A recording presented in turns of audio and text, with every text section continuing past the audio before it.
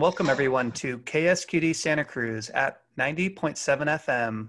I'm Patrick Hart, and you're listening to our show, What to Be, where we interview inspiring people and highlight their careers.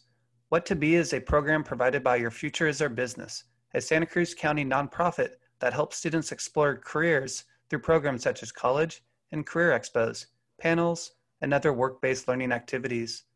Please note that the views and opinions expressed in this program do not necessarily represent or reflect those of Natural Bridges Media or Your Future is Our Business. The information provided during this program does not reflect its career in its entirety. And today I have the pleasure to speak with Bill Fisher, who's an architect in Santa Cruz. Hi, Bill. Hello, how are you? Oh, I'm doing good. Thank you. And thank you for taking the time to do this interview with me. I really appreciate it. Thank you. Bill, I was wondering if you could please explain your career journey with us. Well, when I was a little kid, like a lot of little kids, I went in the backyard and there was tools, scraps of lumber and stuff that I played with as a little child. And I got fascinated with building things, and that's it. And here I am now. I've never done anything else. It's architecture is one of those fields that it's really an art as much as it is a science. It's not really a science, it's mainly an art. Although we use engineering, which is science, to do it, it's really an art. But it's one of those things that you're just kind of driven to do. And people, after a while, people come to you and they say, hey, can you help me with my fence in the backyard? Or can you help me with this little shed? And you're just a kid, you're like maybe 12 or 15 or 16 years old, and they know you have some tools, you have certain capabilities, and you help them. And pretty soon, after a while, you're an architect. Of course, there's some things you have to do along the way. You have to go to school and you have to get a license from the state, but it's been a pretty wonderful period for me. Okay. And do you mind telling us about your education background? Well, I started to go to architecture school, and I found it to be ridiculous. So I became a physics student instead. And I pursued that for a while, but I was too stupid to really get a degree in physics. But I kind of was a self-taught architecture student. I don't really recommend people go to architecture school. And I'll tell you why. I think the reason is the same as when I made the decision against doing it. I think that it is more of a natural thing that you have as a young person. Ideas say about a building, what it should be, it kind of comes from your soul. And in these classes, these architecture classes that I was asked to take, they would kind of tell you what is beautiful and what to do at every step of the way. And, you don't really need your teachers to tell you what is beautiful. The best example of this I have is a friend of mine just died. He was a teacher at Cabrillo College for 33 years, an art teacher, Howard Ikemoto. Just died last week. Great guy. His daughter, Amy, who's now an adult, Amy, when she was a little kid, she was like 6, maybe 5, and I remember this, she asked her dad, she says, Daddy, what do you do at work? And he was a teacher, an art teacher at Cabrillo College. He said, well, I teach people how to draw and paint. And she said, well, when did they forget? It's like, yeah, you basically know things in your heart, and that's what art is, what you do. So when you go to like an art school or an architecture school where they're like teaching you how to make beautiful things, I think what I recommend people do if they're really interested in architecture, for instance, they go to engineering school instead. And I don't recommend they go to really fancy engineering schools. You could go to someplace like Cal State, San Jose, which has an excellent engineering program, by the way, and you get a degree in civil engineering, something like that. And that will equip you to be a much better architect than going to regular architecture school. So that's kind of my take on the architectural education. Okay. Uh, Thanks for that, Bill. It's great advice. And before the interview, you were telling me that you're a teacher at Cabrillo and was for over 20 years. yeah, 27 years. Wow. I've Also, been, I've, sorry to hear about the loss of your friend. oh, that's right. No, I taught originally as a favor to a guy who needed somebody to teach this class. And now he's gone and I've been doing it for 27 years. So it's fun. I was wondering, how hands-on are you on the construction side of things? As hands-on as I can get, because a lot of the design work and the making things come to fruition happens during construction. A contractor who's building it can really screw up your masterpiece, whatever it is you create. On paper, you give it to a contractor, a builder who's going to build it. If they don't follow your drawings just right, they can really mess it up. So you need to be involved as much as possible. It's really nice if you can be the builder as well as the designer. That's optimum. But many clients are not willing to pay you as enough money as it requires to actually do that. Most clients they're surprised when they realize how much money you need as a designer to just make it happen.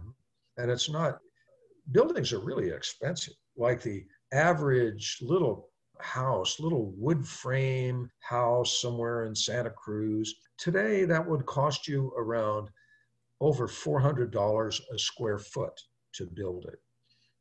$300 is the actual cost of construction, and then at least $100 a square foot is for all of the fees that you have to pay mainly to government to get it done.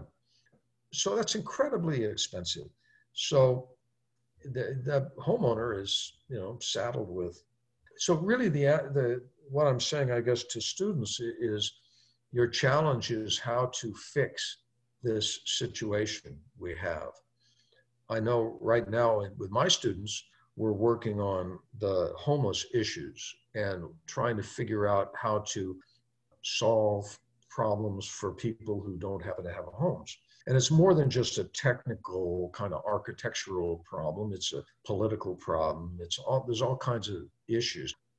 And so, yeah, we have to think about that. But these are world issues that we have to deal with. So we're going to all have to learn to become politically active, to figure out how to get these big problems solved. And the architecture business, you might say, well, gee, that's kind of unrelated to what we're talking about. Well, no, this is the business of being a problem solver, about learning how to figure out how to solve problems.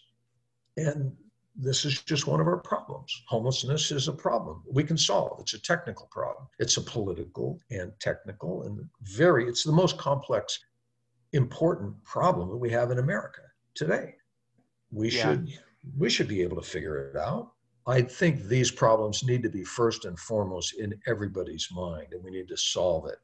And when you were talking about how you like to be hands-on with your architect jobs, I would imagine that's probably really useful when designing a house if you understand the materials that you're working with and planning on using in your designs. Yeah, it's very important. Materials are interesting because in the Western world here in America, we use 4 materials. We use concrete, steel, and wood, and then other. The other is maybe like 1% of everything else. And that's kind of a wide range of interesting stuff, all kinds of plastics and things like that. So we have to kind of expand our horizons and look at doing things differently in many ways. There are lots of things that we try that work, and some things don't work. I know one of my jobs that I got about 20 years ago was removing all of the solar collectors from Cabrillo College, which that was a good job for us. It was sensible what we did, because basically what we did, we went there and we removed all these solar collectors and threw them in the trash. And you say, well, gee, why is that green? Well, it's because the idiot that put them on originally didn't think about the fact that he's putting solar collectors in the middle of a forest, okay, where it gets no sun, okay? So just because something seems like a good idea, like it's green, doesn't mean it is. You have to, these things are not all black and white. So we have to really be skeptical and careful and not listen to advertisers who are trying to sell us products, things like that. You see a lot of that. Even in the green movement, you'll see a lot of things that are just wrong, just because the people who are promulgating it usually for money purposes have. I'll give you an example. When you go to the grocery store and buy some food, you are pretty safe. I mean, you figure, okay, the FDA, the federal government, has checked all the food that's sold, so you're not going to poison yourself by going to the grocery store. Okay, that's true. Great. There's nothing like that in architecture, though. I mean, there's no agency that's overlooking the advertising, say, of architectural products or something like that, so that you buy things that literally will give you cancer, or or they just out and out lied to you. So anyway, I'm getting kind of far afield here. No, it's fine. And I think that one of the best things that people can do is just to educate themselves more. Yeah. Yeah. And Bill, I was wondering, what are some of your favorite projects that you've worked on over the years? I'd imagine there's got to be some really cool stuff that you've built. My stuff is pretty boring. The most interesting things to me are when the next project is always, I have my list of people who want me to do things, clients, and those are the ones that I'm fascinated with when I'll get a call from. My favorite one I'm doing right now is a project in East Palo Alto, which is a little town up north of here, by a fellow who is 65 years old, a grandfather, who is living, he lives with his daughter and her family and her mother-in-law in a little tract house. And they have a little space, a tiny backyard, and he wants me to build him a very, very, very small shed in the backyard where he will live for the rest of his life. And so he can be there to play with his grandkids for the rest of his life. And that's what he told me he wanted. I'm thinking, okay, I'm, building, 8,000 square foot mansions in Atherton and stuff like that. Sure. But to me, this guy's entrusting me with this, designing this building for him. That is quite a responsibility for me to do it really well and do it really well. That's my most interesting and fascinating project to me, because it's got to be cheap. He's going to build it himself. Everything's got to work. And he's literally going to live there forever and play with his grandkids. So to me, that's the one that I think about every day. How can I do this? How can I make it just right? How can I make it cheaper? So that's the one that I'm thinking about all the time. The other stuff, in this business, you deal with a lot of very wealthy people who want, very fancy homes, and that's great. You get to do some really neat stuff. It's very satisfying aesthetically, but there's also the other stuff that's even more meaningful when you get to help people who really need your help. And a lot of it is you're helping them a lot of times through government issues. We have a very screwed up government in terms of planning departments and building departments and things like that, because they're using codes that are antiquated, and a lot of things that they force you to do that are absolutely against the environment and against common sense. See, I'll give you an example. I don't know if you realize it, but there are situations where you can never break the law. I'll tell you that right now. You can never break the law. You just have to figure out how to be smart enough to work the system so your clients get what they need without doing anything illegal and you doing anything illegal. Sometimes you have to change the law. When the laws don't work for you, you go to the government, whoever's involved, and you say, this particular thing you want me to do is stupid. Okay, we have to change it. And you literally have to rewrite the law book to make it work. Every day we run into situations like that. Yeah, I saw something funny when I was looking at your website. It said, how much does an architect cost? And it on your website, it says, if you click on that, it drops down. It says cheaper than to not hire one. Yeah, you pretty much need, in any field, you need somebody to be the brains to kind of figure it out. Not that we have big brains, that's not it. I guess what I'm saying is that as a consumer or as a designer, whoever you are, the more thinking you can put into your project or your studies or the paper you're writing, whatever it is, the more thinking you can put into it, that's the most important time. That's more important than the implementation time of what you're doing. Most people think the implementation of whatever it is you're creating is the important part, the important time. Like a sculptor creating a piece of sculpture, you might say, oh, that must have taken you a long time to do that sculpture. And a sculptor might tell you, and I'm just guessing because I'm not a sculptor, but I'm just guessing, they might tell you, well, it's true, it took a certain amount of time to actually do the sculpture, but it took me much more time to think about it ahead of time. And in a lot of fields, architecture is one of them. It's like that. You put in a lot of just contemplation and thinking and figuring it out. And then the actual drawings of the little drawings we do, or that's really a relatively small amount of the time. It's more of a kind of an intellectual exercise to do it. Okay. Yeah, that doesn't really surprise me.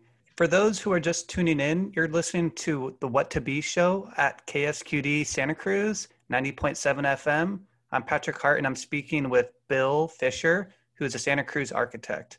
Bill, I was wondering, what's your typical day of work look like? And has that changed during COVID times?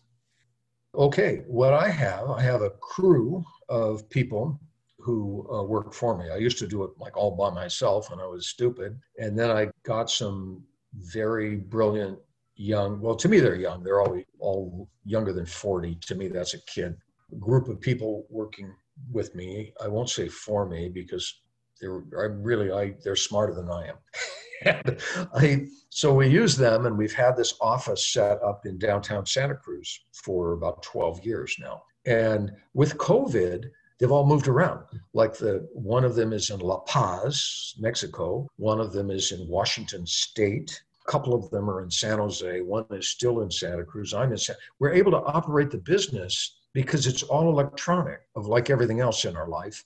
Everything is electronic, including when we make drawings. If you're thinking about architecture or engineering as a profession, you probably know that everything is reduced to drawings that you have to submit to cities and give to contractors, and they build using these drawings. Well, that's all electronic now. The drawings are all completely done on laptops, and they're all electronic, so you don't have to be here. I did a project last year where my draftsman was in India. And it was great. They would draw during the day in India. To me, it was night. I would wake up in the morning, the drawing would be done. That's completely possible now because it's an electronic world. And we actually submit all of our documents to government electronically. And, that's the kind of the way of the world. So COVID has accelerated that process, but it's, information technology, that's kind of where it's at in this business as well as others. You still have to get your hands in the concrete, though. You still have to mix it. You have to get wood. You have to weld steel. You have to get the feel of what you're doing. On every job, you have to go out on the site when it's before the building is there, and you have to sit on the ground and experience the wind and the sun and the view, which direction is the good view, the smells, everything about that. That is what it's all about. But when you actually start doing the process of making drawings and specifications and calculations and all that stuff, it's all electronic. Bill, what's a misconception that people might have about being an architect? Well, we don't really build like it used to be something called a master builder. And people still do that. It's called design build today. Some people, very few architects, maybe 1% do this where they're actually design it and build it. The two are separated now. So the design is done by one group of professionals called architects, and then the construction is doing by a completely separate crew, which is the contractors. And so the building is separate from the designing totally. And so a client, somebody needing something, would need to hire both those two people. They hire the architect first, who creates the thing on paper, electronic paper, and then the contractor takes over and actually builds it under the supervision of the architect, because the architect needs to be there to make sure it actually gets done right, okay? And in between it, project has to go to government where they analyze it and criticize it a lot of times. So we have to negotiate with them because they might not understand what we're trying to achieve. And sometimes that doesn't work out well for the client. I'm doing a church in San Jose right now. And it's an old church. It was designed in 1938. And it was designed legally according to the code in 1938. Okay. It had some bathrooms in it that were up to code then in 1938. And anyway, what we've done, this particular church offers, what they want us to do is create a bunch of bathrooms with showers. So homeless people in San Jose can come in and get free showers and take care of themselves. So we took a whole section of this church and added 8 shower rooms. Okay. The building department is arguing with us because we created these 8 totally perfect new bathrooms. They're complaining because we took away the 2 bathrooms that had been there in 1938. And there's no logic to that. We're adding 8 and we're taking away 2. They want us to add more. They want us to add 2 more. I mean, it's crazy. You might say, well, what's the logic? What are you talking about, building? Why are you doing this? And it's holding up the project. If the project is delayed, they won't get federal funding and it won't happen. And so I'm having to make compromises with the city. It's a lot of the stuff we do is ridiculous political negotiation. And I wish there was more logic in some of these decisions, but sometimes politics is like that. You know, I found that many people involved in politics, if they're elected officials, their main goal is wanting to get reelected. So whatever they do, it's designed just to get them reelected. Unfortunately, we live in a world like that. So if you're going to operate in any profession, you have to become a political animal and be able to negotiate these shark-infested waters and figure out how to get done what you need to get done. Okay. I just want to have the people in San Jose take showers when they're homeless. Yeah, okay? For sure. I don't want to have to fight with a building official about how to design their shower rooms. You know? Yeah, it doesn't make any sense to me either. And I was wondering, what advice or resources can you give to students who are interested in pursuing a career in architecture? I like Cabrillo College. I think even if you're like a student at UCSC or some highfalutin school like that, you may want to consider looking at someplace like Cabrillo, because they do have an architecture program that's interesting that might be helpful. I would definitely talk to architects. So they could contact me, anybody who's interested. And, you know, I'm in the book. My name is Fisher. And it's modern architecture. Is that right? Yeah, my website is modernarchitecture.com. Actually, there's a dash between the word modern and architecture because I couldn't get modernarchitecture.com. Anyone who knows about websites knows this, that all the good names are taken. And if you want to get the good name, you have to pay somebody to buy it. So I didn't want to do that. So I took it with a little dash in between the word modern and architecture. Anyway, contact me if you're at all interested in this field, and I can, answer questions. But any architect would be happy to talk with you and just, tell you, and that goes for any profession. I don't care what it is, whatever you want to do, talk to some people actually in the field, and they'll talk to you. They'll gladly, take 10 or 15 minutes out of their day and talk to a student interested. They'll be flattered to want to, talk to you about what they want to do. I think yeah. Okay. Thanks, Bill. And what advice could you give to someone or to a student who is unsure about their career path? Well, you should not do it unless you're sure. The reason is because you're going to be competing with people like me who are ferocious. And I want to do this like crazy. So the people who are in this profession who are surviving have passion. They really want to do it and they love. So if you don't love it, don't do it. Do something else. Find something else that you love. I guess the best example of that is my nephew, who got a degree in law from Stanford, fancy degree. He went out. He was a surfer. He's a really good surfer, really good skier and surfer. Anyway, he got his job. He worked for one day and realized that it was all a big mistake. And he never wanted to practice law again. Oh, man. And he realized he should have just stuck with surfing.